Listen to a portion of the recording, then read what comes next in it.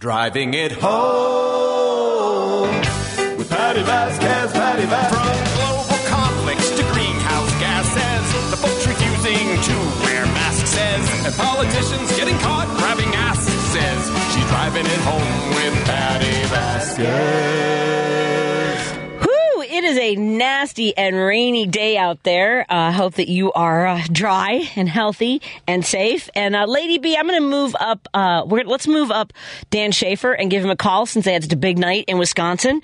I was watching the results there and absolutely thrilled that I'm going to go with Janet. I know that there's some great commercials out there and how to pronounce her name, and I've practiced it, but you know me, I'll probably still get it wrong. But Dan Schaefer, of course, our contact, our guy with the info, the details of what's going on all things Wisconsin. He was doing a play-by-play, live tweeting the results, and as Joan mentioned at the open of her show, how important that race is, as well as how it'll be interesting to see how much money the Uihleins put into that race and try to impact the future of Wisconsin. This is a 10-year term for the Supreme Court justices, and there's a lot on the line. Of course, we all talk about the legislation that they would revert back to basically pre-Civil War legislation and controlling women's bodies and autonomy, and as well as their disenfranchisement of voters, because it is the most gerrymandered state in the country.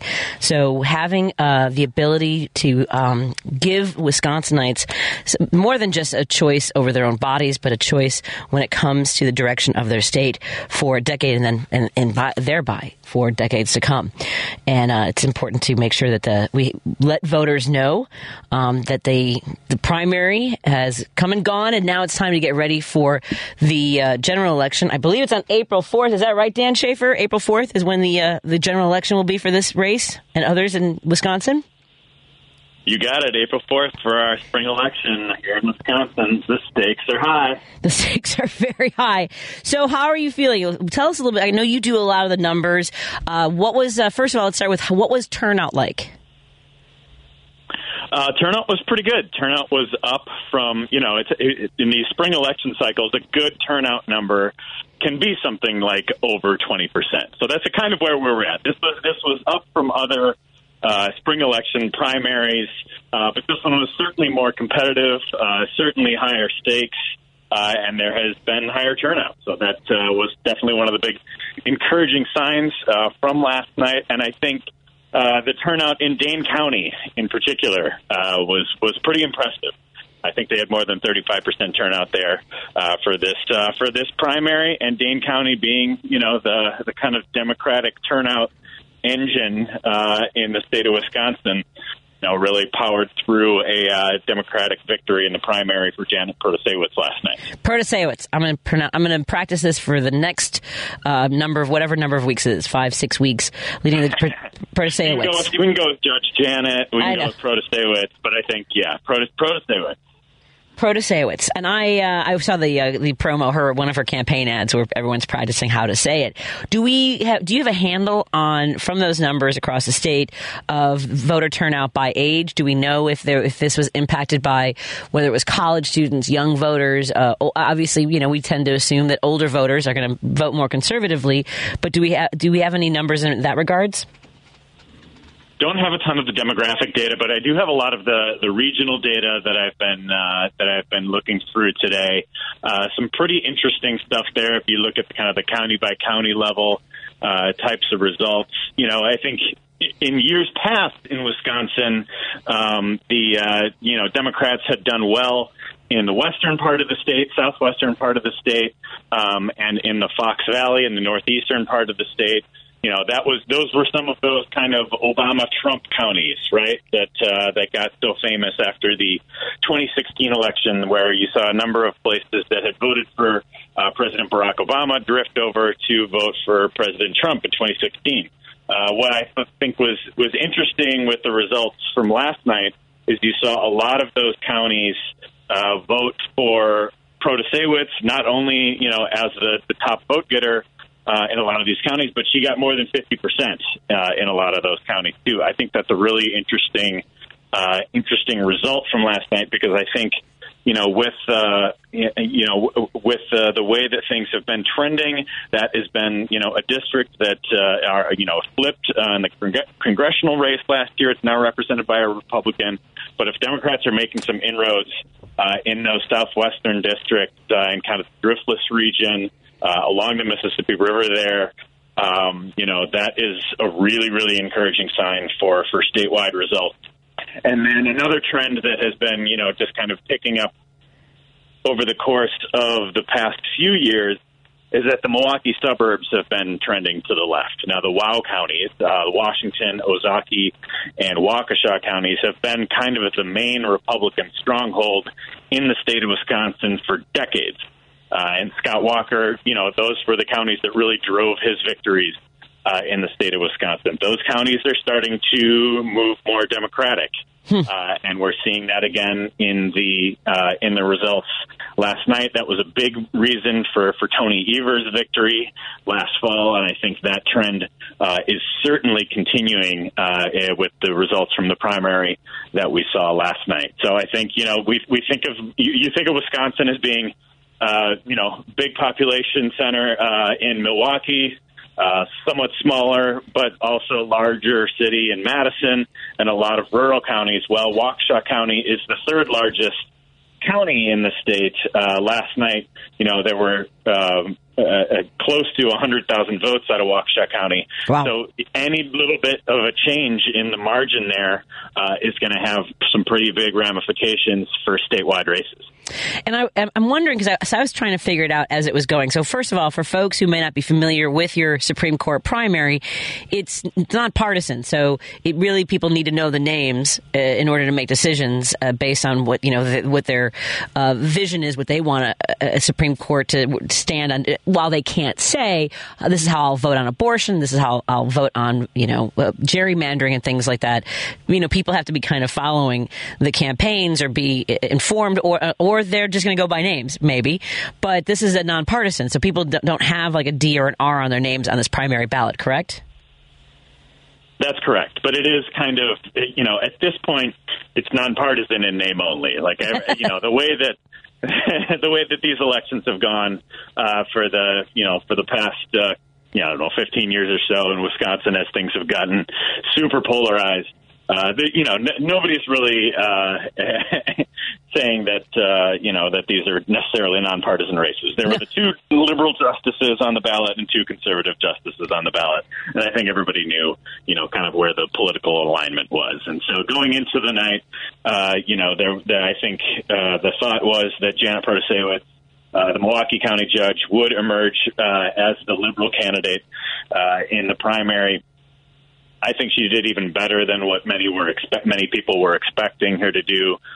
She got about 45% of the statewide vote, but she got more than the two conservatives combined, which I think is one of the standout data points from last night, which is that, Everett Mitchell, the other liberal candidate, he got about 7.5% statewide.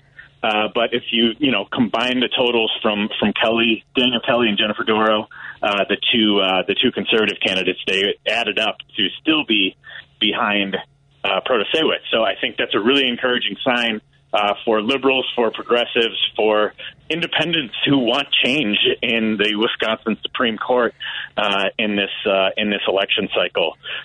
So I think I think liberals have to be feeling good about their chances in April. I don't want to be a Debbie Downer, but let's talk about the thing that's not encouraging, which is the amount of money the U-Lines seem to be poised to pour into this race as well.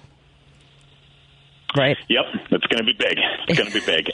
We saw they had already spent a whole lot of money in this race backing Dan Kelly. Dan Kelly was the conservative to emerge from the primary.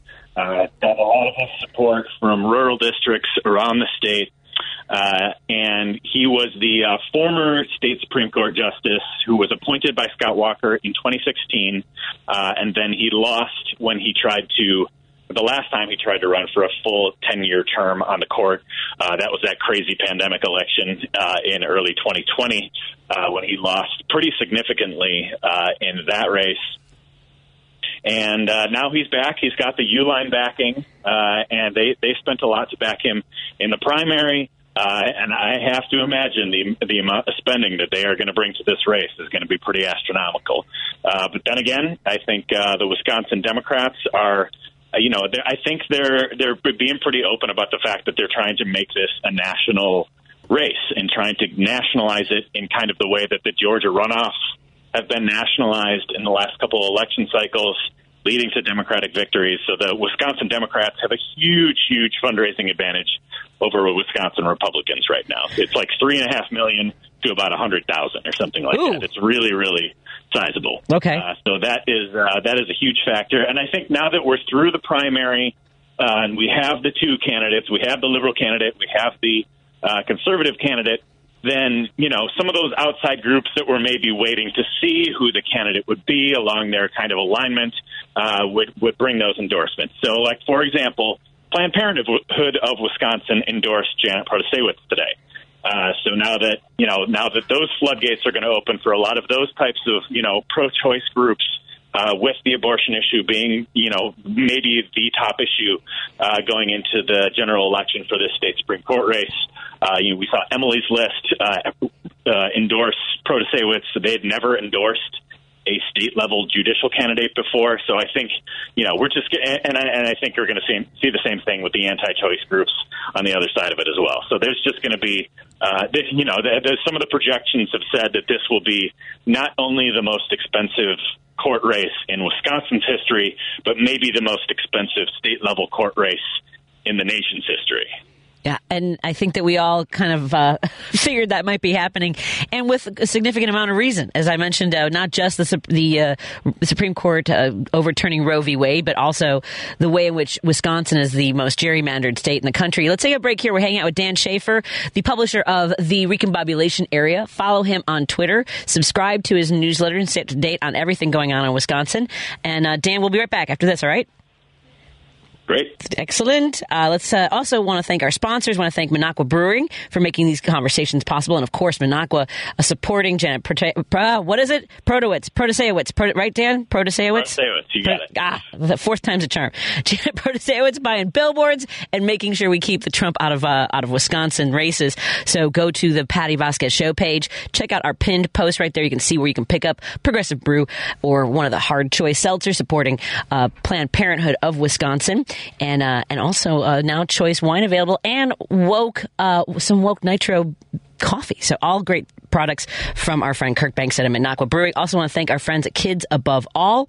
Go to kidsaboveall.org and support their mission to help children feel safe and supported, and really find out how you can make that happen by donating money, your time, attending events, donations, whether it's kids' backpacks or toys at Christmas time, or sometimes they're trying to get mattresses and make sure that kids that are in home care feel like there's some place where they have dignity and respect. Also, don't forget our friend Warren Price is your guy. If something goes wrong with your car, if you get a fender bender or it's making a funny noise, give him a call at 773-248-1200 or visit them at EuropeanUS.com. More in a moment on Driving It Home with me, Patty Vasquez, as we continue our conversation about the most important race in the country. That's a Supreme Court race in Wisconsin. More in a moment on the Heartland Signal. The candidates have all spoken. What is your plan to improve public transportation in Chicago, Dr. Wilson? Public transportation, people got to feel safe. People got to put police officer on their CTA. Who will be the next mayor of Chicago? You've got to create conditions for economic development, and if you don't have safe communities and you don't have quality schools, you're going to continue to have communities that are being underserved. Of course, public safety matters. Keep it locked to WCPT 820 for all the updates. WCPT 820, where facts matter.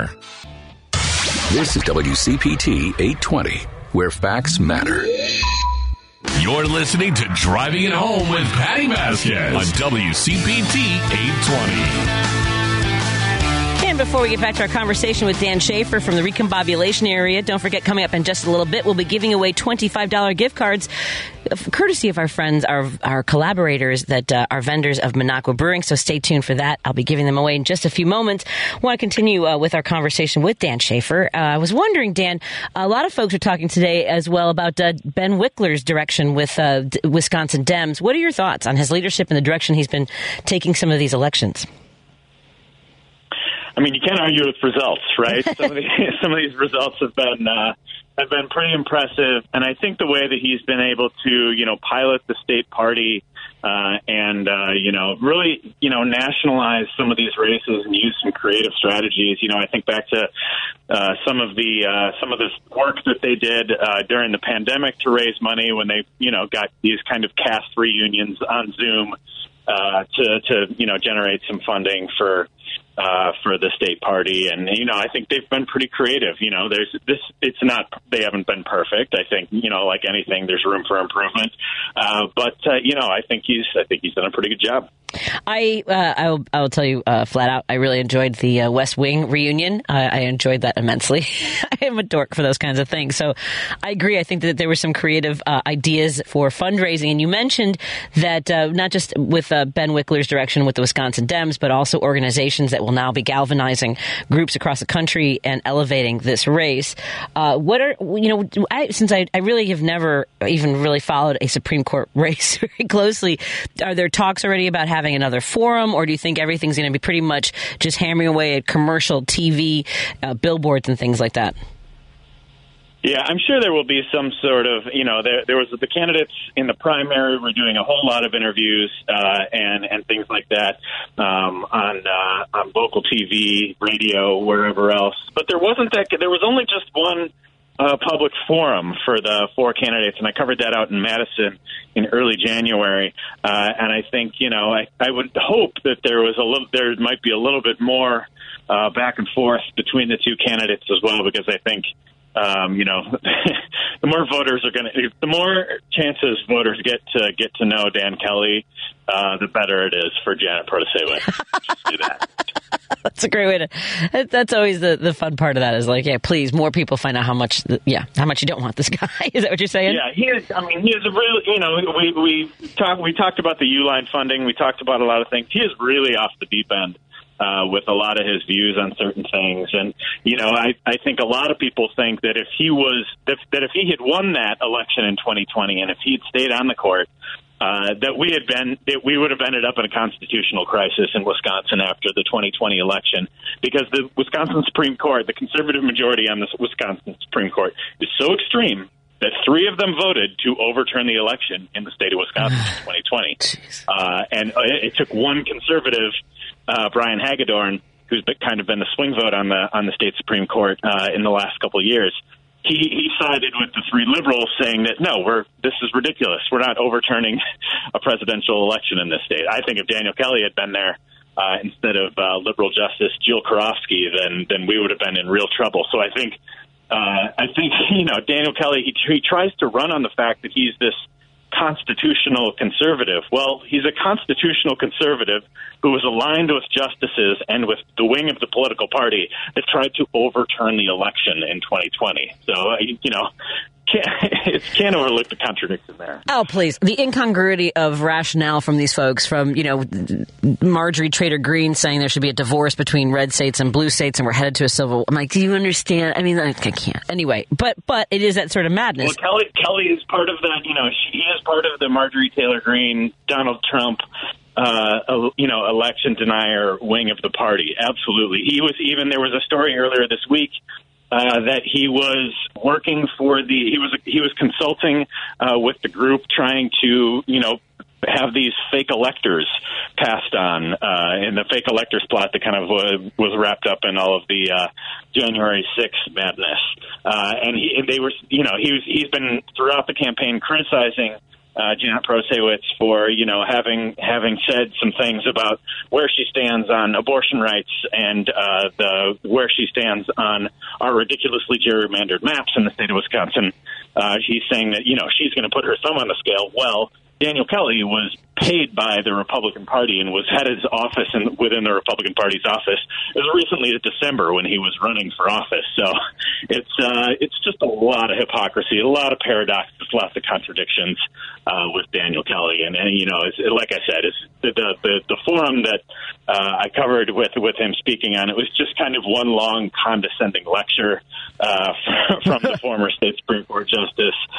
He's a real piece of work. Woof. And I was watching an interview with with a young woman who was campaigning on the conservative Supreme Court justice candidate, and talking about she's a forced birther, and about how they're going door knocking. They've done things they've never done before, and I'm like, look, the Phyllis Schlafly had you beat by a mile, but it's all cut from the same cloth of ringing this bell. The leftists and the communists and the socialists, and they're going to destroy our state, because they want to revert back to legislation from 1849 that basically denies complete access to abortion, right? I mean, that's the goal there with this group. So hopefully that'll be an alarm bell for a lot of folks that has to be rung from now until April 4th, right? April 4th, 41 days. Wow. Not that we're counting. Yeah. So what is your sense of some of those grassroots groups for the forced birthing, branch of this race? Are they? I think I think we have to just look at the recent history here and see that the abortion issue really came up in such a big way in the governor's race in Wisconsin last year, and Tim Michels, the Republican candidate who basically said that the 1849 law was an exact mirror of his position on abortion. And so the Evers campaign really went after him for that. And, turns out that they ended up doing really well. They won that, 3.5% victory, which in Wisconsin is, we call it a Wisconsin landslide here. But I think, that's going to be a huge part of the race. And I think it's interesting just looking at the map. I think, though, that kind of like suburban conservatives that were backing Scott Walker, I think that was kind of more of the religious conservative part of the party. And I think, the success that Protasiewicz had in the western part of the state, that's kind of with, the more white working class voters who came over towards Trump. But I don't really think those are the voters that are really amped up about the anti-choice movement in the same way that some of those religious conservatives in the suburbs are. So I think that is something to watch as well, being that this is not, your typical right-left ruling. And I think maybe you'll have some voters, particularly women, who are going to be siding with Protasiewicz here. Fair. I also we've mentioned the gerrymandering. I think you've talked about this before. Are there cases that are poised to be taken to the court as soon as they, in the hopes, obviously right now, but if there is a fourth liberal judge, are they ready to go with another case in order to go after gerrymandering?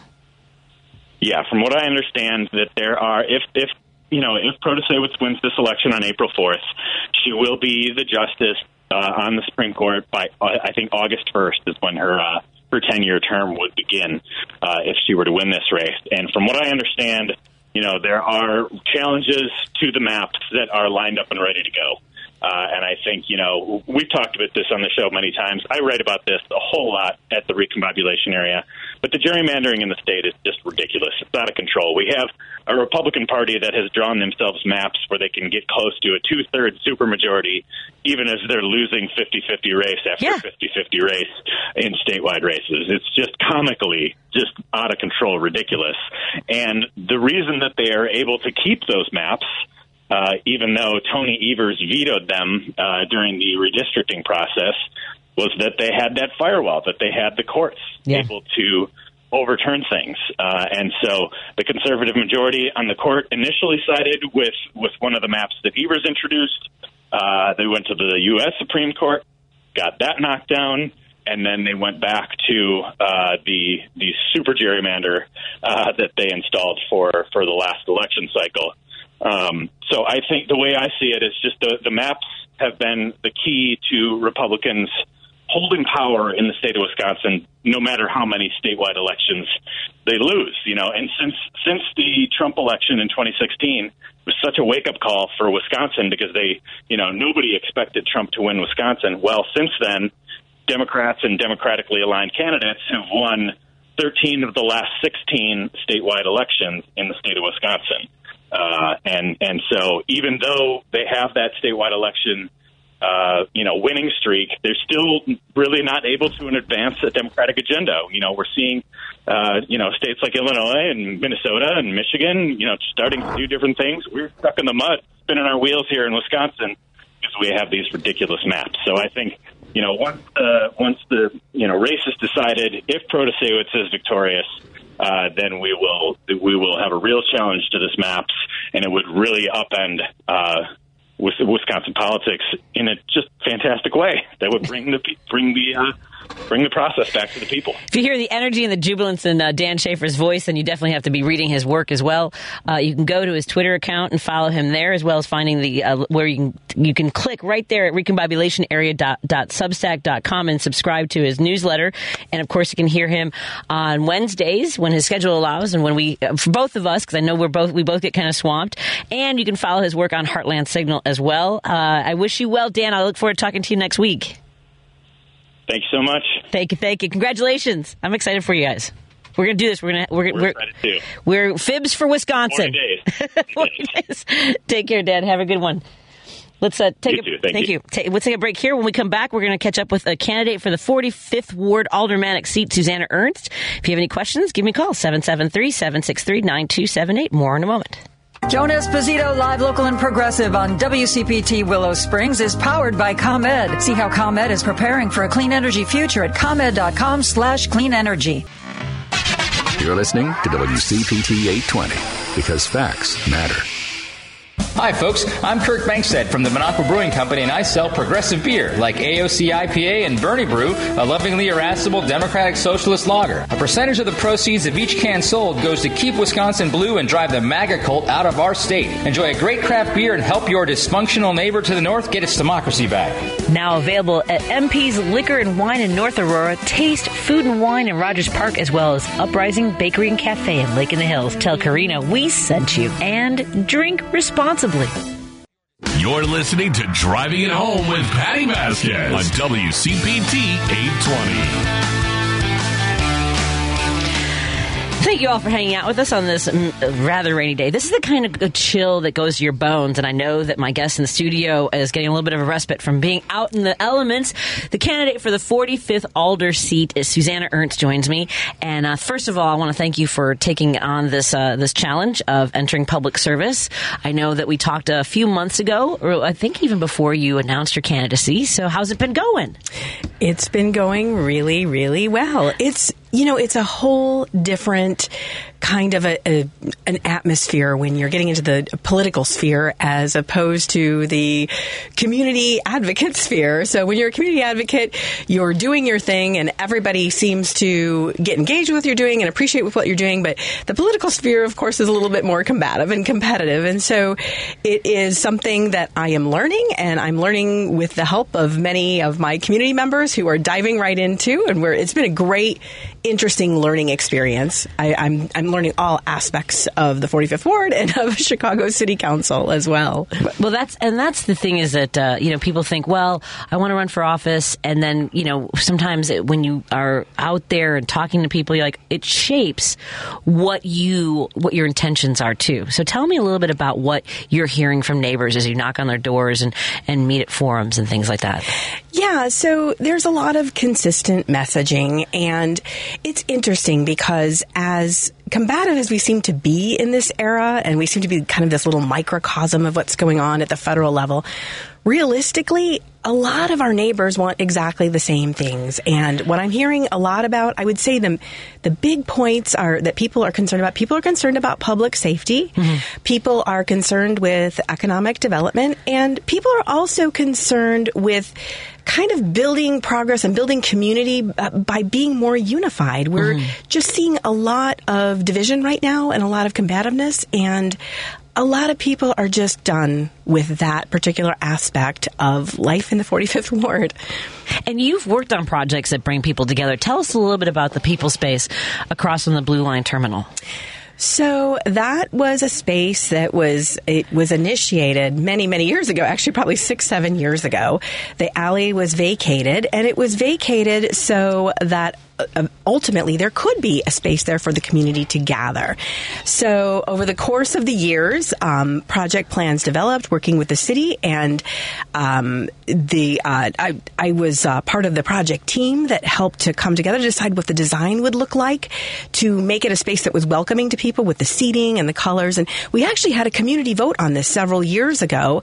That was, I do believe, the Chamber of Commerce and the Natick Press published a survey, and all the community members were able to come together to say, this is what I want this space to look like, all the way down to what the archway was going to say over the top of it, which does say Jefferson Park. There were a myriad of selections that you could pick from as to what you wanted that archway to say, welcome you into this wonderful place in the community. And then further to that, just by happenstance, because I'd given a couple of educational lectures, to the AmeriCorps group here working in the city of Chicago to make our educational facilities better, working with working over at actually Schurz.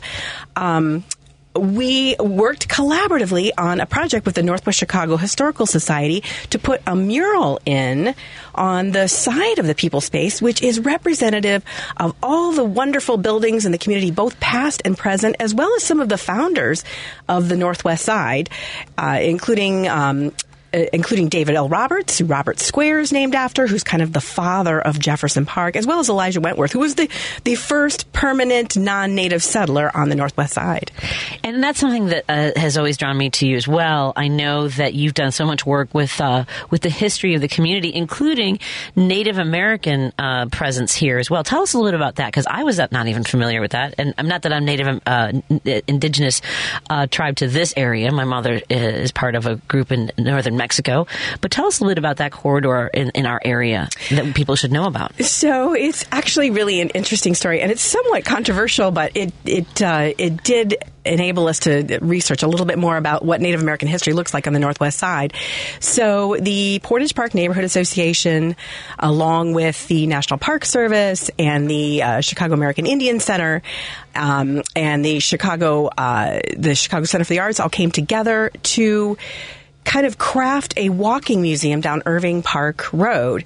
And it was going to be bookended by Native American artistic mounds, both in Schiller Park and Horner Park, right, which those mounds didn't get completed. Right now, the museum is the walking museum is in a hold process, but the Northwest Chicago Historical Society got involved to help to kind of build the history around what happened on Irving Park Road, because so many people historically believed that it was a portage, that the Native Americans would walk from the Chicago River to the Des Plaines River, roughly on a path that was down Irving Park Road.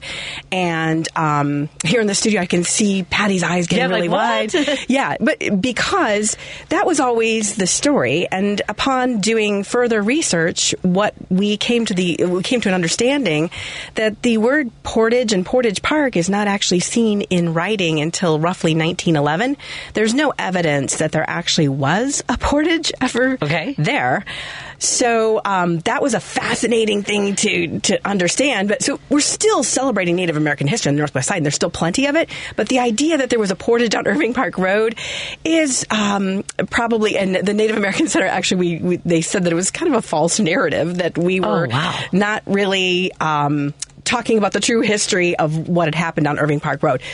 All that said, there's still rich Native history on the Northwest Side, and we do have those artistic mounds that are built today that were built by Native artists, and they're still there for us to see. So if you go to Horner Park or if you go to Schiller Park, you will see the effigy mounds that are in those places. It's outstanding, and that's a lot of. I mean, what fascinates me about the work that you've done is, you have this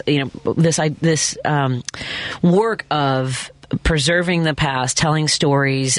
You've done architecture tours, I know, for the city of Chicago architecture, right? Chicago Architecture. You've gone and shown people around, whether it's Copernicus Center or other destinations. And then you also have an eye to the future when it comes to building more dynamic business areas, whether it's along Milwaukee Corridor or Devon Avenue, which is now part of the 45th Ward. Talk to us a little bit about your visions in that regard.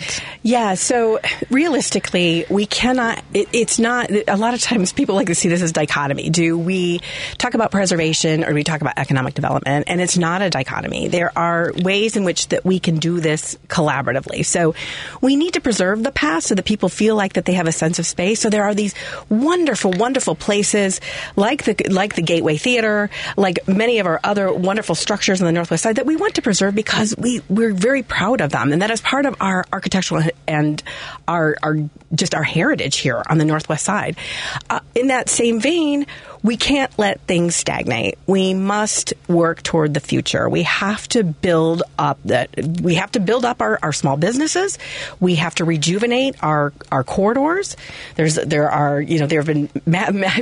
so funny. I've sat through maybe 4 master plans for some of the Milwaukee corridor over the last 20 years. And the most recent one was very robust with hundreds of people involved. I think it's time for us to take a step back and look at some of those plans and figure out what we pull from those plans and bring our neighborhood groups together to say, what can we do? What can we execute on to make this corridor better and to make our businesses spaces better? And how do we advocate for our businesses? How do we get our chambers of commerce funded? And how do we make sure that our small business owners feel like they have support from leadership? There's a whole myriad of ways in which we can build up our economy here. And it's a combination. It's a combination of preserving our past and looking toward the future with building up new business and people are ready for that. People are ready for that. When I was running for office in 2019, starting in the summer of 2019, I went to all the groups. I had been, sort of jumping in once in a while, but I had a schedule where I was on overnights. And no matter where I went, long before you had decided to run for office, excuse me, apparently someone's calling and saying, I remember Susie at those meetings too. You were at every single neighborhood meeting that I was at. I was trying to make, that was aggressive. Let's turn that off.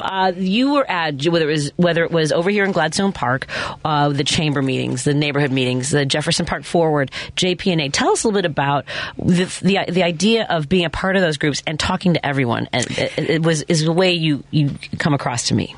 Yes, and that is so important to me because very technically I live in the neighborhood of Jefferson Park, but Jefferson Park is connected to Portage Park and to Gladstone Park and all the surrounding areas. I mean, and even broader than the 45th Ward across into Dunning and into Mayfair and so forth. We're a mosaic of communities and we are all interconnected. And what was always important to me was to ensure that I had connectivity to everybody across the ward and across the neighborhoods that are connected to the neighborhood that I live in, simply because we can't get anything accomplished unless we have strong collaborative relationships with all of our community members, especially our important community leaders. No matter what their politics are, it doesn't matter, because at the end of the day, if you want to do good in your community, you should be encouraged to do that. You should be enabled, and you should be respected for that. And I don't know that that's happening right now. I have a lot of respect for all of my neighbors throughout our communities, throughout the 45th Ward. And I've been working, especially with the neighborhoods that are directly adjacent to the one that I live in for years, because everybody's doing such good work. And I have a lot of respect for those people because they care about things. That's why they're involved. And that's why I'm involved. And I feel like running for alderperson is an extension of all of this work and collaboration, because what I would want to do is to build up those relationships further and ensure that if people have important things that they want to do for our communities, they're able to do that in a very respectful way. And I even if I disagree with people from time to time, I love everybody. This ward, these neighborhoods are filled with really, really great people with wonderful intentions. We are talking to Susanna Ernst, who's running for the alderperson seat of the 45th Ward. You can visit her website to find out more about her campaign. If you want to get involved, I mean, there's plenty of time to get on board. If you're on the Northwest Side, if you're looking for new leadership over by here, because that's where we are, let folks know what's the website. It is SusannaFor45.com. And if you go to the About page, you can see the litany of things that I've done in the community over the years. And if you go to the platforms page, you can see how I feel about different issues, particularly ones that are broader, not just the main platform points, but broader issues across that are concerning to City Council, whether it be education, TIF reform, the arts, whatever it might be. You can look at all of that. When we come back, we'll talk about public safety, which I know a lot of folks are talking about. I know people are talking about our neighbors who are vulnerable when it comes to housing and issues like that. We'll continue our conversation when we come back with Susanna Ernst. More on WCPT 820, Heartland Signal. Chicago's Progressive Talk, WCPT 820, where facts matter.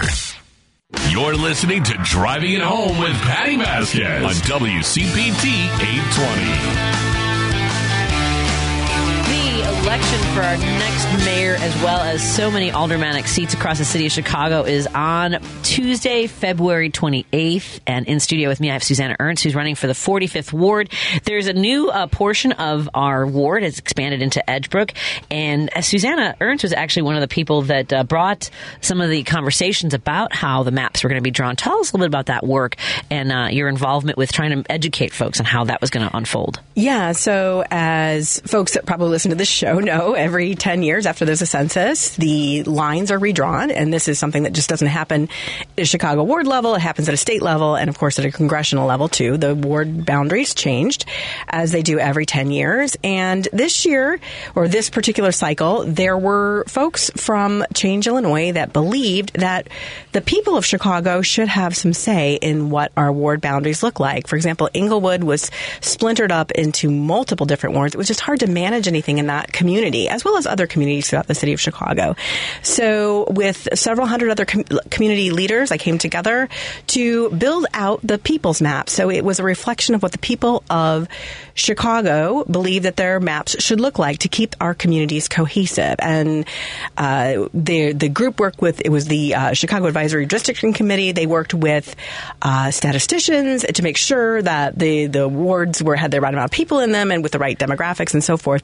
But at any rate, what was proposed as the people's map, while there was some negotiation with the Latino caucus, at the end of the day, what was presented out and what was suggested to City Council was, of course, neglected, and it was not it was not agreed upon. So what the people of Chicago kind of said, this is what we want, it was rejected. Now, coming up into that, in the beginning of last year, there was a lot of confusion, Patty. Sure. People were just, what is happening? What's happening with my ward? And so I called Change Illinois and I said, would you be willing to come up to the Northwest Side and talk to people about what these different maps mean and what City Council's even voting on? Because none of our council members are being transparent about what's going on behind closed doors. So they did come up and gave us came over to the Copernicus Center, as a matter of fact, and gave us a wonderful, wonderful presentation about what was happening. So the people of the Northwest Side could be more educated about what was going on. And that was really crucial for an understanding. But at the end of the day, it happens like it happens every 10 years. And the legislators chose their voters instead of the voters choosing them. And so they basically picked what the ward was going to look like. And it was really hard for some people, particularly up in the Edgebrook Wildwood area, because it was just all of a sudden they were in a new ward. And I don't think that they might have had an inkling, but they didn't have too much warning. It was all of a sudden they're changing. So now they went from one alderman to another, and it was something that it was out of their control, and it was a surprise to a lot of people. So if you look, there's a huge piece of the 39th ward that juts out into the middle of the 45th Ward, splitting up the Edgebrook Business District on Devon Avenue. So that makes things a challenge up there. But also, too, at the bottom of our ward, it splinters off into Independence Park, and it's just a very, very skinny strip going a couple blocks around Irving Park Road all the way over to Elston. And the people down there have expressed frustration, too, because they're surrounded by different wards, and they say, how are we supposed to manage anything from a community perspective, a business development perspective, because we're all split up over here, and they're not even really sure why. And I don't know that we'll ever really know why, but at any rate, it's very important to me that we think about that moving forward. And if I am so fortunate to be part of City Council, that is something that we would need to address. And we need to address it sooner rather than later, because we can't be thinking about this in 2032. We need to be thinking about this now, like in the next few years as we're coming up into the next census. We need to attack the issue and talk about it, and talk about how do we have an outside organization manage this with the people of Chicago? I don't think that City Council members behind closed doors should be building out those maps. I know that they would be aggravated with me for saying this, but it's really, it's not it's a detriment to the people of the city of Chicago. And that's what I think people are looking for, is someone that stands up and fights for their communities and to make sure that they know what is going on. And that's something that you've brought, I know, to our community. And I know that one of the things you're going to hear on the doors is, well, as long as my garbage cans are placed and my potholes are filled, there is sometimes an inconsistency of services. And I know people want an alderperson that is responsive. Talk to us a little bit about your vision for meeting the needs of people in the community. So meeting the needs of the people in the community when it comes to those types of infrastructure issues, that's baseline. That's what people should get just as a baseline from their alderperson. That's not even something that we should be talking about or negotiating about or saying how well you're going to do it, because it needs to be done. If somebody has an issue with their street or their sidewalk, or if there is some other infrastructure issue with a water line or something, this is something that needs to be, or garbage pickup, although alder people don't really control that particular element anymore. This is something that should be, it's not even it's non-negotiable. It's just, that's the base of the job. So things that you do above and beyond that, that's what brings about the differential. That's what differentiates you from other people who might do the role throughout the city of Chicago. Sure, everybody should be fixing the streets, and everybody should have, equal services or whatever it might be. But again, that's not something that is interesting or creative or going to bring your neighborhood growth. So there's so much concern, like I said, with safety and economic development. Having the roads fixed, that's baseline. That just needs to get done. I agree with you on that. And one of the issues that's come up in this community, I know that there were several groups and a working group to address some of our neighbors who don't have homes. The Blue Line Terminal has been, a lot of talk in the community. What are your thoughts with helping our neighbors who need help? Yeah, we are at crisis mode, and in the city of Chicago and throughout the nation. It's a huge issue that we have so many unhoused people. And it's not just the transit center. It's also under some of our bigger viaducts. And also there are some tent cities that have popped up in certain places. Some in the central part of the ward, throughout the city of Chicago. But we really, really need to figure out what we're going to do about that moving forward. First and foremost, if somebody is unhoused. First, before you do anything, you want to make sure that they're not suffering. So first you say, do they need medical help? Are they, is somebody starving, or are they in pain or whatever? And that's what you do first and foremost. So take care of their basic needs. And then on the Northwest side, there's Night Ministry, Chicago Coalition for the Homeless. So figuring out how to help them from that perspective. Mm-hmm. But then more broadly, Patty, long term, we need to think about, I think it's awful that the whole Bring Chicago Home initiative with the real estate transfer tax on city council, that older people couldn't even be bothered to show up to vote on that, which would have helped to figure out some sort of resources for our homeless moving forward. And I think that a semblance of that should be brought back, definitely. And I'd be willing to do something like that because it's a thing I care about very, very deeply. And in addition to that, then long term, we need to think about working with our state legislators to say, hey, can we get some mental health facilities or social services here on the Northwest side so we can get to the root cause of some of these issues? So there are the very short term things that we need to think about, but also too, we need to think about the long term plans, because what's happening right now, it's not sustainable, and the problem continues to worsen. So it's really, really important that we start thinking about taking care of those issues today. And because it's the thing that people think about or talk about lately, a tremendous amount, public safety. What are your thoughts on public safety? Yeah, and this is the Northwest Side. We are the home to so many first responders. And I know with the police department, it was interesting because this is an area in which I have had a great deal of learning over the last 6 months. It's just been incredible. So I live very near Lawrence and Milwaukee, and people would talk to me about response times, or they would mention it. And because I live so near the terminal, and we do call police officers from time to time because we need assistance with something or we're concerned about something. And they always were there very, very quickly. So the idea to me that response times were long, it didn't jive because of the fact that I was always I never had that issue. But it was explained to me that is because I'm living near the transit center where there's generally a police officer or two hanging around. And I'm not very far from the police station either. So that's another big aspect of it. But this big learning curve for me, and I'd already attended CAPS meetings from time to time, but I was trying to attend them more regularly and also going to the consent decree meetings. I got to talk to people and what their experiences were, not just police officers, but residents. So police officers are, they're very concerned with response times, and they were very candid about it, as were residents. The response times are way too long right now. And our police officers are exhausted. They're not getting days off, right? And they're working very long hours. So we need to figure out a way to resolve for it. But right now, we don't have enough officers on the street. And when I say that, it's not that we need to increase the budget. That's not what I'm saying at all. Some people interpret when I say, well, we need more police officers, we need to just get to where response times come down. So it's unacceptable that if somebody is in danger or their life is in jeopardy, that they would have to wait, a long, long time for a police officer to get there. And I just learned recently that within the last couple of weeks that sometimes the EMTs and firefighters are getting to a site before police officers can get there, and they're not equipped to handle those types of situations, like violent situations. And if something is in progress, they can't help somebody in need because the police officers aren't there yet. And those are really unacceptable situations. So we need to figure out, first of all, how to get more police officers. And I'm not just talking about the Northwest Side, although people talk the need here, all throughout the city of Chicago, so that people don't have to wait for long periods of time to get help. And so we need to figure out, of course, just the basics. How do we recruit and how do we retain our experienced officers? But then longer term, there's always a longer term element. And so we need to think in more progressive ways about how we manage for some of our issues that we have with public safety moving forward. So we need to talk about reopening those mental health facilities. And I think that everybody's kind of in agreement with that everybody needs that.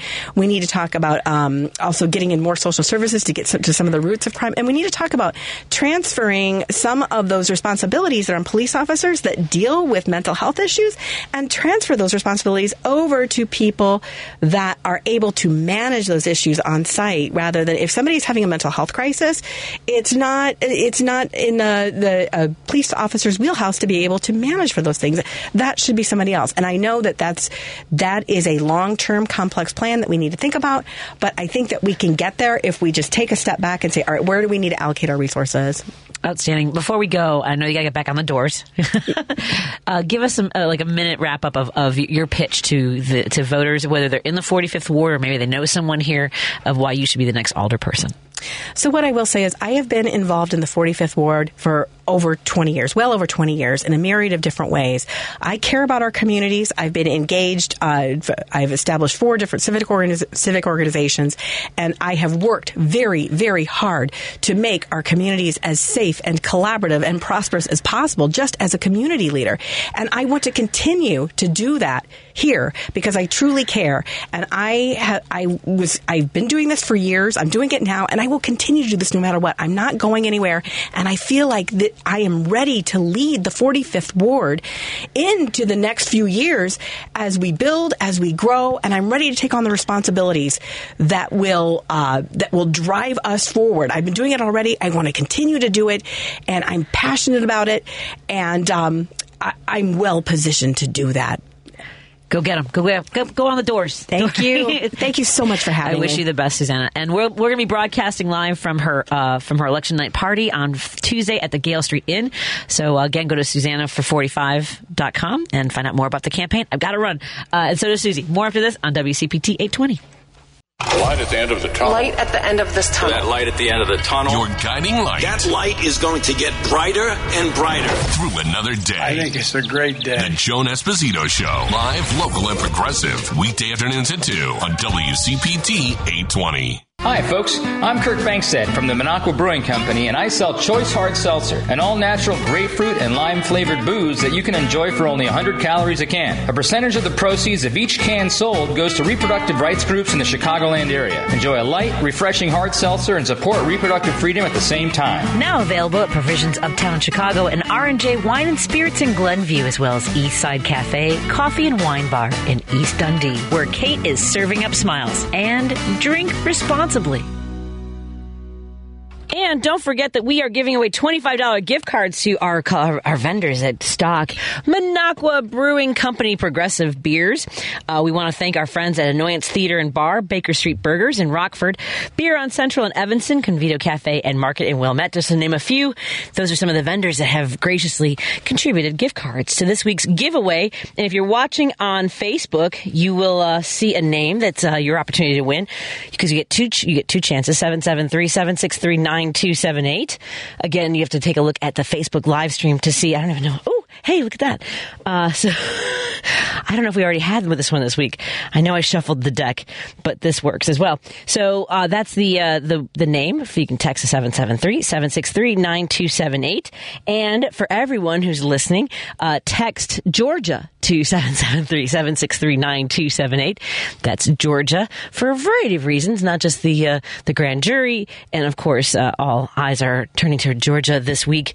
And you know why. So 773-763-9278, Georgia, and or the word that you see right now on Facebook Live. Joining me in studio is Rick Gieser. He is running to be the mayor of Carol Stream. We did a little Facebook Live video the other night, so if you are a resident of Carol Stream or you want to know what's going on in that race, maybe you know someone that lives there and you're like, hey, I was checking out the candidate for your mayor's race, and he joins us in studio now. Hey, Rick, how you doing? Hey, Patty. Thank you very much for having me. Absolutely. And you have a little bit of time, because our race for Chicago mayor is on February 28th. Yours is not until April. It isn't until April 4th, but in DuPage County, early voting starts tomorrow on the 23rd. All right. So it's only one location at the DuPage County Fairgrounds, but you can go on out and vote tomorrow. Outstanding. So how long have you served on the board of trustees in Carol Stream? I've been a Carol Stream Village trustee since 2003. Mm-hmm. I took 2 years off at one point, so I've been elected 5 terms, always the top vote getter. Oh, nice. Yeah. That's got to feel good when you see the results. Always nice, yeah.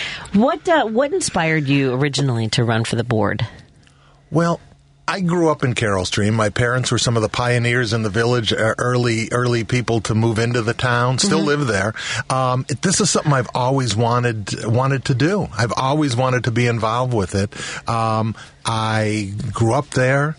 I went to school there. I graduated high school there. I moved my family there to raise our son. And this is what I really want to do. And some of the things that people I know were asking when we did our interview the other night, again, you can go to electric electricgeezer.com and on Facebook as well. Some of the things that folks were asking about were, bringing in new businesses. And, we have the same issue here where there are properties that are empty. So I think folks talk about that quite a bit. What are some of the things that you envisioned for the community as the mayor of Carol Stream?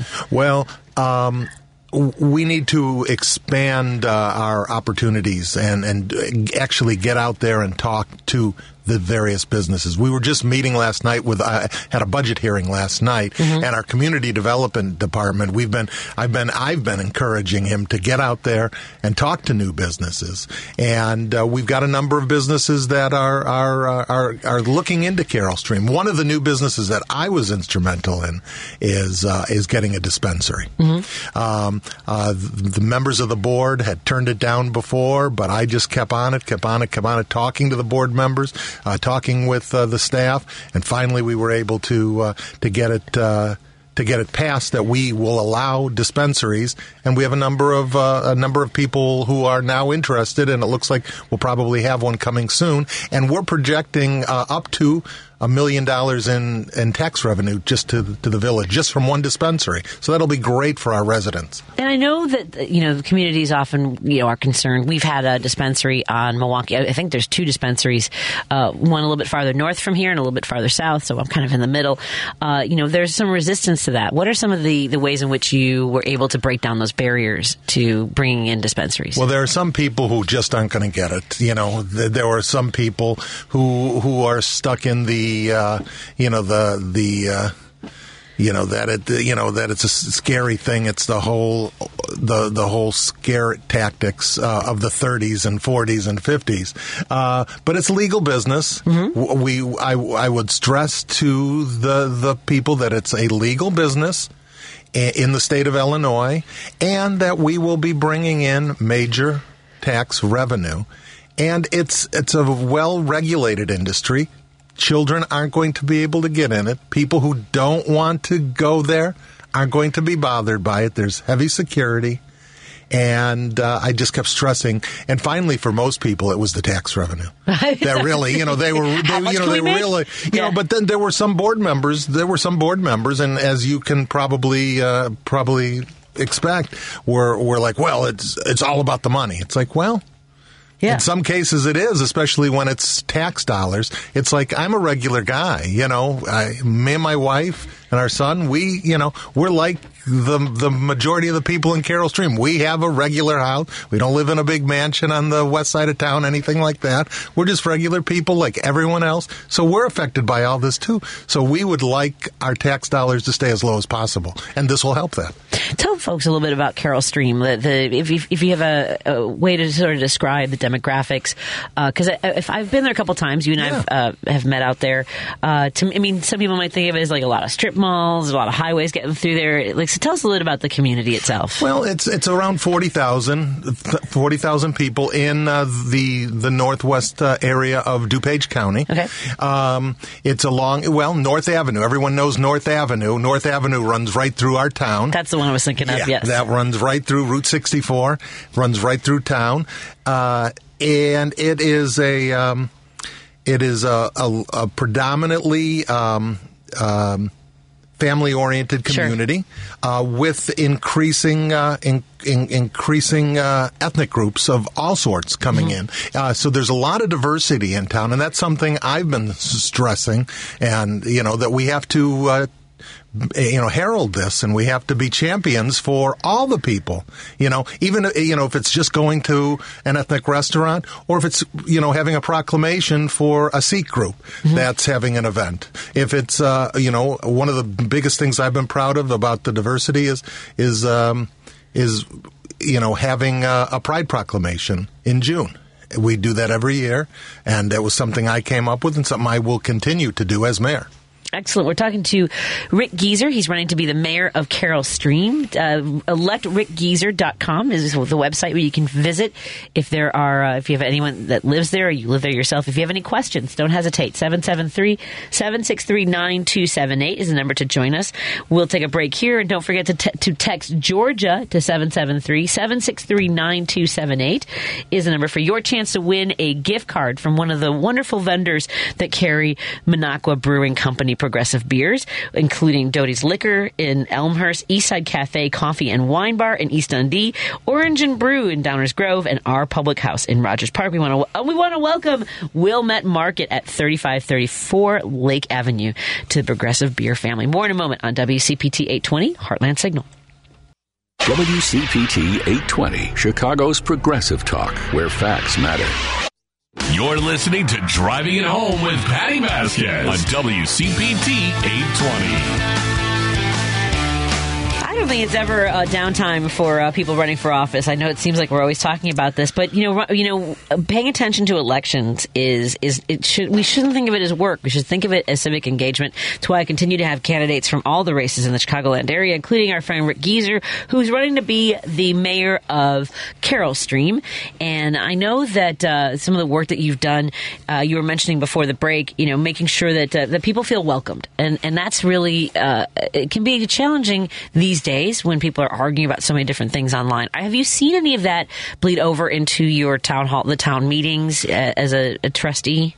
Oh, yeah, we have. Of course, there are people who will speak in, coded language about them and those. Oh, dear. But that happens everywhere, and that should never be tolerated. Right. It should always be called out.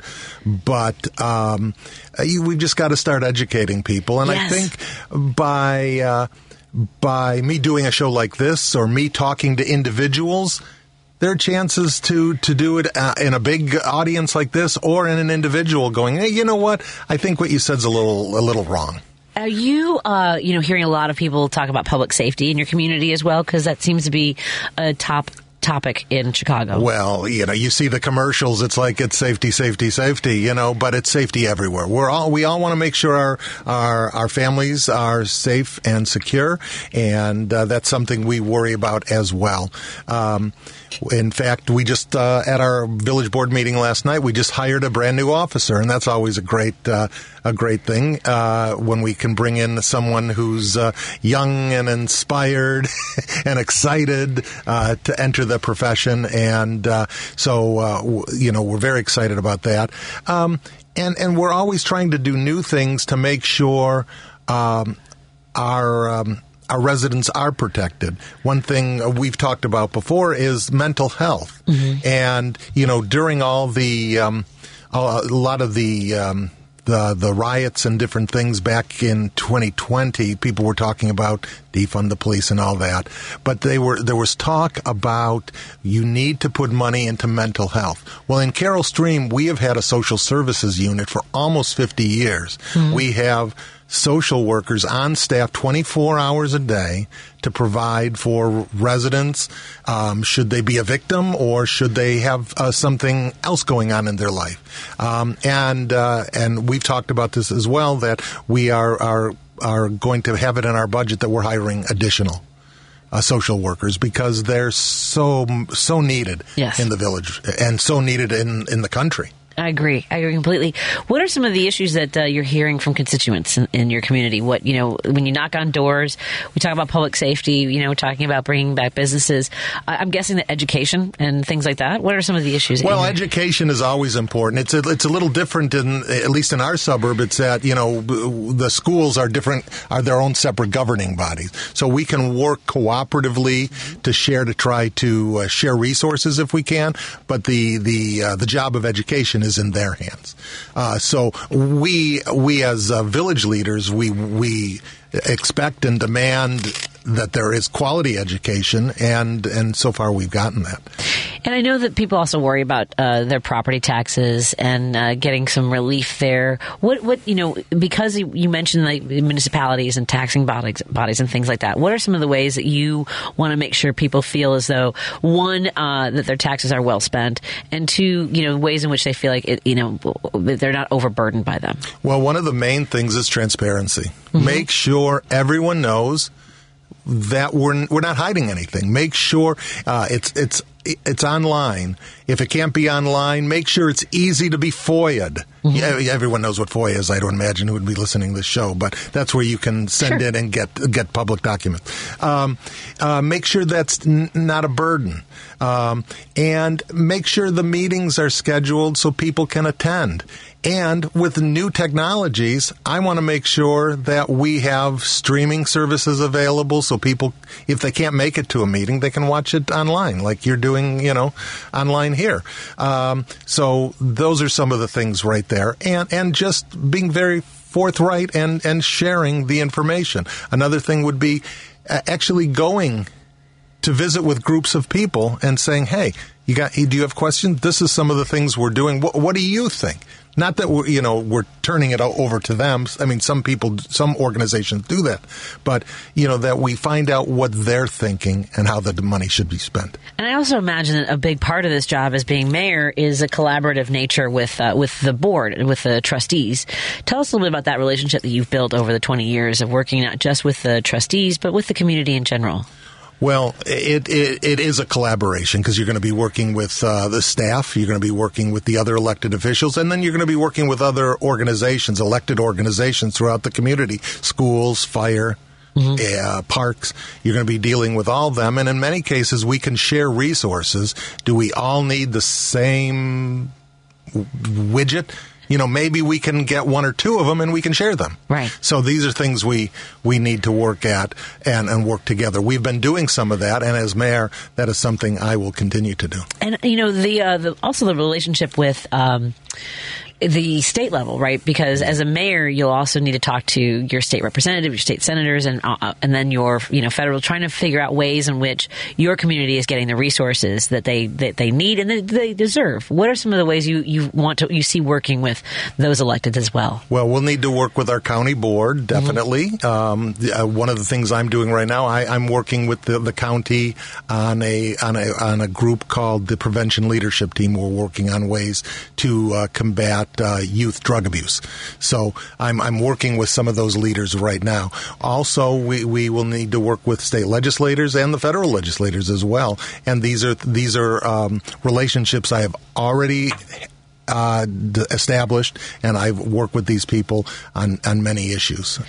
And so that's the again, going back to collaborative and transparent, because I think what people want is to be heard. Don't you find that that's something that they seek, is knowing that when they, not just when they vote, but when they come into meetings with their electeds, they want to see a reflection of what they've shared, right?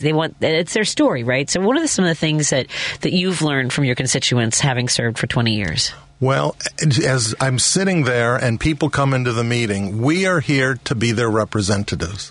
We're there to represent them. We shouldn't be scared that they're coming and you're yelling, because every once in a while there's going to be a flashpoint of something and they're not happy, and we're going to have a room full of people complaining about something. And that's great, in my opinion. That is democratic, and that's what we are there for. Some elected officials don't like that, but I think that's why we're there. Smile, listen, learn. Thank you. There's so many issues going on in the world right now. Mm-hmm. If we would just listen, acknowledge, and learn. Mm-hmm. Ta-da.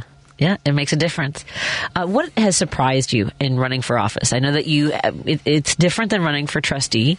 You have to, you're pitching yourself a different way. Is there anything that's happened during this campaign season that has surprised you? Well, the time. The time? Okay. Time is one. This is a part-time job. It is a part-time job. The mayor is, or the trustee? Oh, the mayor. Both. They're both part-time jobs. Okay. And just the time to put into it is more than I expected. Okay. But I wouldn't give it up, because I've enjoyed meeting so many different people that I didn't know before, and I've been around the community. I talk to people regularly at events. One thing people know me from is I have a very active social media presence, sharing information about the community, and that's something I will continue to do as mayor. But people will see, oh, I saw you talk about this, or I do a lot of videos, I do a lot of trivia, I do a lot of education on things happening and things that happened in the past in the community. We are hanging out with Rick Gieser. He's running for mayor of Carol Stream.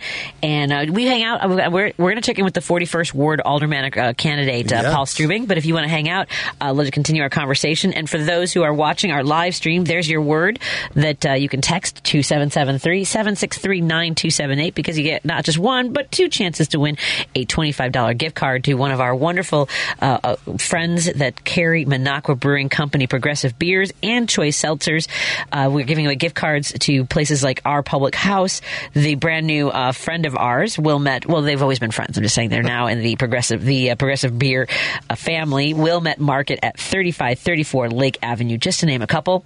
And of course, for everyone that wants a chance, that's listening, perhaps not watching, Georgia. You can text Georgia to 773-763-9278. Of course, I'm kind of giving you a hint as to what the other word is. I'm just saying.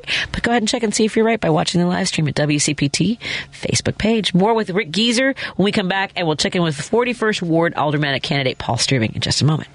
Joan Esposito, live, local, and progressive on WCPT Willow Springs is powered by ComEd. See how ComEd is preparing for a clean energy future at ComEd.com/clean energy. This is WCPT 820, where facts matter. Vasquez is taking your calls now. at 773-763-9278. Driving It Home with Patty Vasquez. Now on WCPT 820. I am in studio with Rick Gieser. He's a candidate for the mayor of Carroll Stream. And there's another race going on right down the road from where we are on Milwaukee Avenue on the northwest side. Paul Strubing joins us on the air. He is running to be the alderman of the 41st Ward. How's it going, Paul? Hey, Patty. Good. How are you? I'm doing well. We talked to you a few weeks ago. How has it been going on the doors? What are you hearing from folks? Because I'm seeing a lot of energy and momentum coming your way. No, it's going really well. Responses have been awesome on the doors. People are really excited about the possibility of change up here, and we're excited about it too. So it's going really well. I believe congratulations are in order on your endorsement from the Chicago Tribune. Congratulations. Thank you so much. Yeah. It was exciting, and we've been endorsed by a wide range of folks and organizations, from the Sierra Club to the laborers to the Teamsters Joint Council and Local 700. So we're excited to have all those endorsements and to be, putting our head down and running like crazy till next Tuesday. And I know that obviously early voting has started in different locations. I saw your signs in front of the Roden Library, which was my childhood library. You are running to be the alderman of the neighborhood I grew up in, or the neighborhoods that I spent a lot of time in. And I know that it can be, when first, running for office and two in a community that has a lot of first responders, and sometimes there's these cliques and people are tribal. What are you hearing from folks when it comes to public safety in our in that community? So people are, everybody's concerned about public safety across the city, but, public safety is about more than just policing. Obviously, I support fully staffing the 16th district, which is the largest district in the city, but also from a miles perspective, but also is the most understaffed because officers get taken from there on a regular basis. But, in addition to doing the policing stuff, we also need to do the other things that make us safe, like make sure our streets are safe for kids and families with safer street design, make sure our water is clean. 50% of water tests in the 41st Ward come back positive for lead. Our current alderman voted against the lead service line replacement program. So things like that, making sure that we're keeping tobacco products out of the hands of kids. The current alderman's voted repeatedly against regulations that would have worked to do that, and up until this year had voted against every single regulation of vaping products that came before City Council, including the flavored tobacco ban, and tobacco product ban. So we're going to focus on a wide range of, and we are focusing on a wide range of public safety issues, and that's really resonating with folks up here. They want the police protection, but they also want to be able to trust that their neighbor can be able to walk to the grocery store and come back in one piece, or their kid can ride their bike to school and not get run off the road. So traffic safety is a big issue up here, along with all those other issues, too. So I believe you have an event coming up. Is that correct? Yeah, so we had a community forum a couple of weeks ago that was put on by the Big Oaks Union Ridge Neighborhood Association, Edison Park Community Council, and the 41st Ward Democratic Committee that Anthony did not show up to. My opponent and the current alderman did not show up to. There's also one tomorrow that the Big Oaks Union Ridge Neighborhood Association is putting on at St. Monica's. It starts at 7 p.m., and that's at 1515 North Montclair, where Anthony and I will each be given 10 minutes to speak. I hope to see Anthony there, and I'm really excited to talk about the issues and Anthony's record on those issues, and how we can make this ward a better place to, grow up, grow old, and raise a family and build a life. So.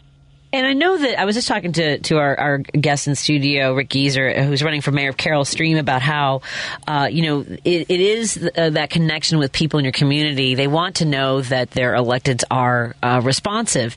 They're going to see you at the grocery store or on the playgrounds with their kids, maybe at church. What are some of the things that you want people to know in your neighborhood about why you're running for office and what you offer? Sure. So I'm running because this neighborhood and the people that live here do a lot for the city. They pay a lot in taxes, and we deserve leaders in city government that work as hard as they do.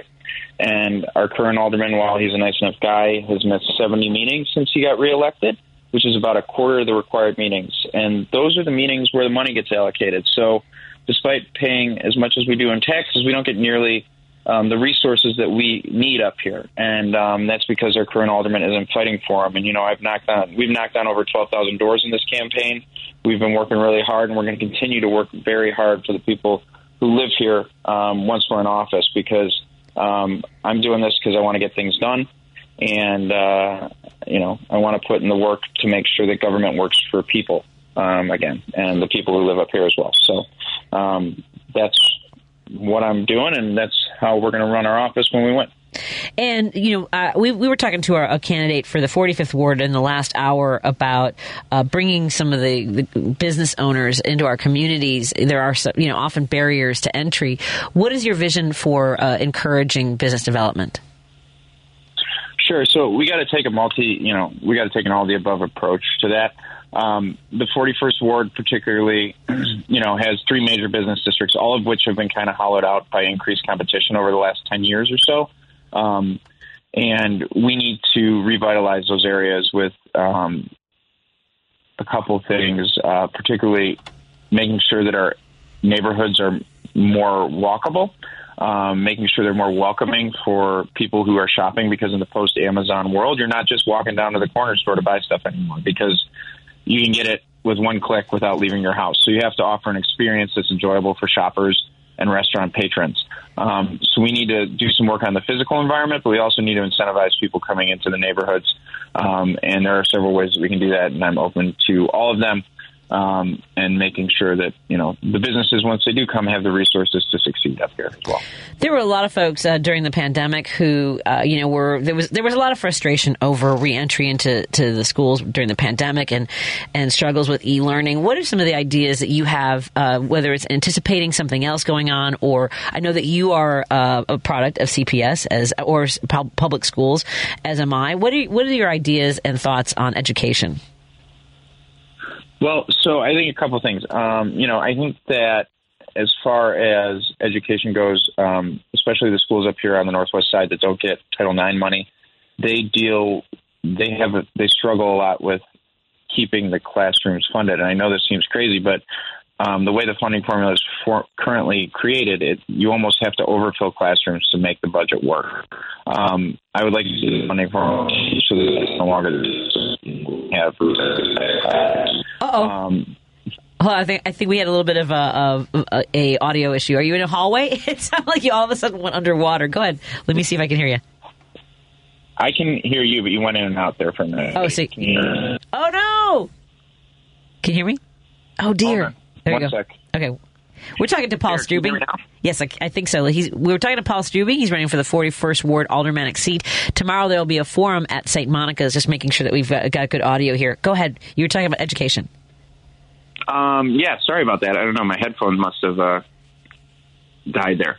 In any case, yeah, so a couple things about education. One, we need to make sure our schools are funded in a way that doesn't require the classrooms to be overcrowded. The current funding formula in schools that don't require Title IX funding, essentially, in order to make the budget work, you have to have the classrooms overcrowded in classroom sizes that are probably too big for anybody. And that leads to increased teacher burnout and less than optimal outcomes for students.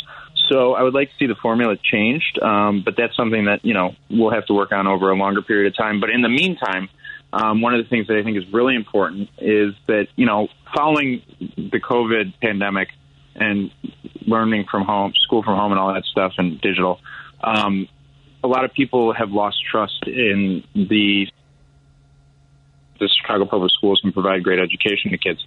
But one of the things that CPS has been doing that's been really smart is they've been holding the schools harmless for enrollment loss during COVID. I would like to see them continue to do that over time here until they get back up to full enrollment, because if they cut back on funding now, it will just lead to more people leaving and less optimal outcomes. We need to be encouraging people to come back to CPS, especially in areas of the city where people have other options and they can afford to go elsewhere. Because we should be offering great public school services everywhere, and in this ward as well, and we should be trying to keep as many kids in the public school system as possible. I know that you and I are both grew up in families that were union strong, and in that neighborhood, in the 41st Ward, I know we have a lot of union members. What do you want to tell folks about unions and how they affect our communities, why they're so important?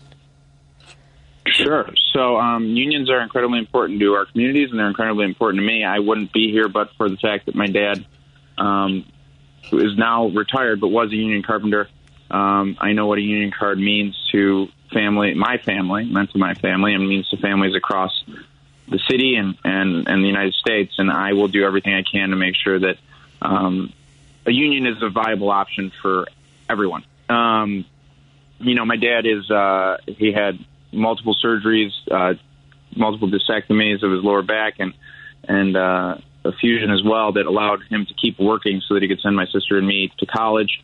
And he could do that, and we could always trust that we would be okay because he had a union card. He had great union health care, and we had the support of the union as a family. And I'm incredibly proud to be a carpenter's kid, and I will, fight for unions and for secure retirements for all, union members here in the city. And that's one thing where my opponent has kind of fallen down. Despite being a former firefighter and police officer, Anthony has repeatedly voted against funding municipal pensions. And, being a carpenter's kid whose dad has a pension and the son-in-law of a retired battalion chief in the CFD, I view a pension as more than a promise. It's something you've earned. And as a member of city council, I will do everything I can to ensure that, people who have pensions with the city get every dime of that pension and get what they're entitled to. My opponent has voted against $5 billion plus in pension funding for those guys and girls who work for the city and did so much for our communities. And frankly, I just don't think that's acceptable. And I think we should be doing everything we can to make sure they get what they're due. Before I let you go, make your final pitch to, not the final, but I know you have your event tomorrow at St. Monica's. But for us, let folks know why you're running and what you want them to know. Sure.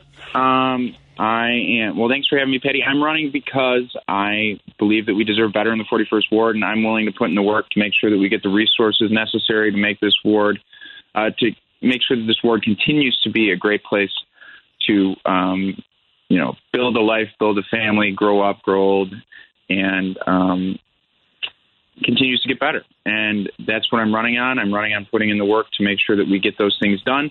And I hope to see everyone tomorrow night at St. Monica's at 7 o'clock to talk about the issues that we're facing more. Congratulations on your run. I think anyone that steps into the arena of politics should be congratulated because it's not an easy thing to run in the first place, and it takes someone who really believes in their community. If what Paul Strubing says resonates with you and you live in the 41st Ward or you know someone who does, you can visit paulfor41.com to learn more about the campaign. And every candidate can always use some help at the very end. It's still time to volunteer, contribute, and again, be engaged. Thank you so much, Paul. Good luck. Thank you, Patty. Talk to you later. Let's take a break here, and we're going to find out a little bit more about Rick Geezer's campaign, and maybe you want to know about the music collection he has. I mean, not for nothing. That's also fascinating. If you've never heard, beyond the Super Bowl Shuffle, there are athletes out there who have definitely recorded some interesting music. More after this on WCPT 820 Heartland Signal. Don't forget to text Georgia to 773-763-9278 for your chance to win a $25 gift card to one of the wonderful vendors of Minocqua Brewing Company's Progressive Brews. More in a moment on Heartland Signal. Mind Over Matters. Dr. Amy Harris Nuon, as you know, this show is about challenging you to think differently, to make different choices in your life, to take action, to create positive outcomes in your life. So I want to challenge you to look at your life holistically. To where am I satisfied? What areas need attention? And then go to work, take an action what you need to do. Mind Over Matters with Dr. Amy Harris Nuon. Sundays at 10 a.m. on WCPT 820. You're listening to WCPT 820 because facts matter. Hi, Hi, folks. I'm Kirk Bankstead from the Minocqua Brewing Company, and I sell Choice Hard Seltzer, an all-natural grapefruit and lime-flavored booze that you can enjoy for only 100 calories a can. A percentage of the proceeds of each can sold goes to reproductive rights groups in the Chicagoland area. Enjoy a light, refreshing hard seltzer and support reproductive freedom at the same time. Now available at Provisions Uptown Chicago and R&J Wine and Spirits in Glenview, as well as Eastside Cafe, Coffee and Wine Bar in East Dundee, where Kate is serving up smiles. And drink responsibly. You're listening to Driving It Home with Patty Vasquez on WCPT 820. While we are coming up to the final days of at least this portion of the mayoral race in Chicago, the mayoral race for Carol Stream is the date is April 4th, but early voting starts. Early voting starts tomorrow in DuPage County. One location at this point. You can vote at the DuPage County Fairgrounds throughout the day and on Saturdays. And that's Rick Gieser, who's running to be the mayor. We were talking a little bit earlier. Well, we just talked to Paul Strubing, who is running to be the alderman of the 41st Ward. And when I grew up there, and it continues to be, the demographics tend to be a little fairer skinned, and it was not an easy place to be a child of color. And I think that when we talked earlier about wanting people to feel as though they're welcome, talk to us a little bit more about what that entails and what you envision. Well, we need to do everything we can to make everyone feel welcome. We need to translate some of our forms and stuff. We have to make sure it's in languages that people can understand. We have to make sure we have staff members that can speak a variety of languages. We have been doing that, but we could do more. I'd mentioned before about proclamations. I consider the village board meetings the people's meetings, and I like to proclaim the positives within the community. So one of the positives in our community is our LGBTQ neighbors. So every June, we proclaim June Pride Month, and that's something I worked very hard on and got the board to agree to, and we do that. One thing, before I was a village trustee, I hired police officers on the Police and Fire Commission. And one thing I noticed, and I thought it was odd, is that if you want to apply for a job to be a police officer in Carol Stream and in most suburban areas, I don't know if it's in Chicago, but in most suburban areas, you have to pay a fee. That's weird. Now, when I was looking for broadcast jobs, I would send out maybe 10 a day. Right. Can you imagine? That would be such an impediment to me, and especially people of limited means who might want to get into that profession. So I've been pushing our HR director and our various police chiefs for years that we have to get rid of it. And we recently did get rid of it, and we had a lot more people apply. Outstanding. One of the other things that struck me while I was talking to Paul was his vision of making sure that we are addressing environmental issues. What are some of the things that you find people in Carol Stream are concerned about when it comes to climate or recycling and talking about our green future? Well, that's something very important to me, and the environment and the green initiatives. We in Carol Stream have done a lot of different things, but I, as mayor, want to do something big.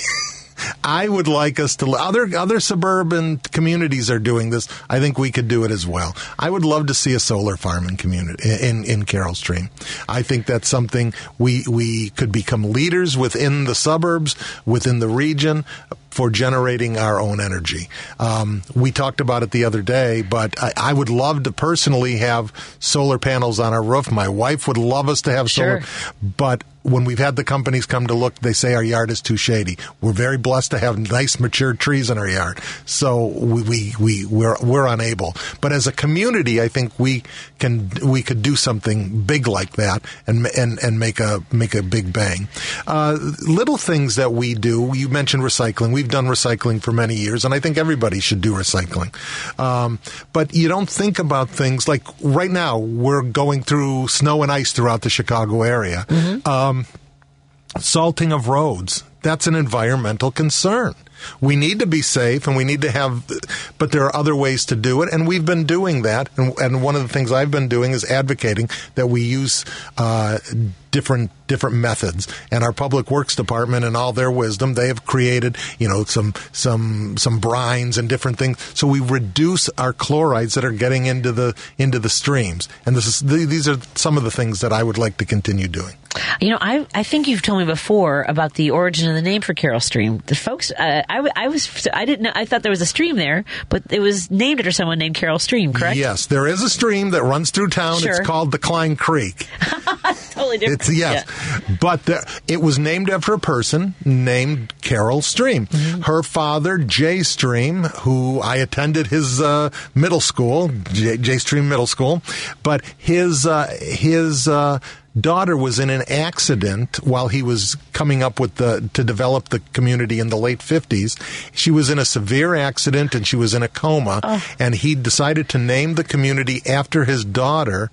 What? As a way to encourage her to come out of the coma. She did come out of the coma. I did get to know Carol a little bit. She passed away a couple years ago, but she suffered from physical ailments because of that accident. But her mind was sharp. She was bright, and she was very funny. And tell us a little bit about then. I would imagine because of her family, is there? How do you guys feel about the work that you're doing to be accessible to those who might have physical or intellectual challenges?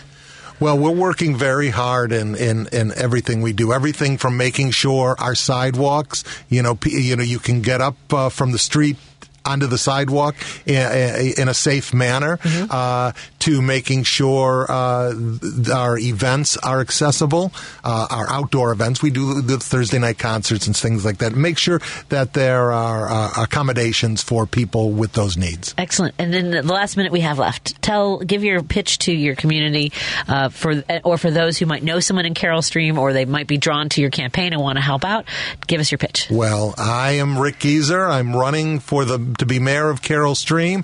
I have lived in Carroll Stream my whole life. I'm one of the Carroll Stream residents. I'm one of you. I live in a house like you. I don't live in a big mansion or anything like that. I have to pay taxes like everyone else. I'm accessible. You see me at the store. You see me at the library. I am community-minded. I volunteer with you at many organizations, and I'm experienced. I've been on the board for 18 years, elected 5 terms, and always the top vote getter. And as we talked about a lot of the things I want to accomplish, I'm all about the environment, diversity, and public safety. And the website is? It's rickgieser.com. rickgieser.com. And then on Facebook, it's Elect Rick Gieser. Yes. On Facebook. And how do you spell the Gieser? It's Gies, as in Sam, ER. I want to make sure we get that right. Yes. Thank you so much, Rick. We wish you the best of luck. And I would love to have you back on before the election day. And early voting starts tomorrow in DuPage County. You go to the fairgrounds. DuPage County Fairgrounds. Outstanding. And have a great night, everybody. Thank you, Lady B. Devil's Advocates are up next with Mike Crute.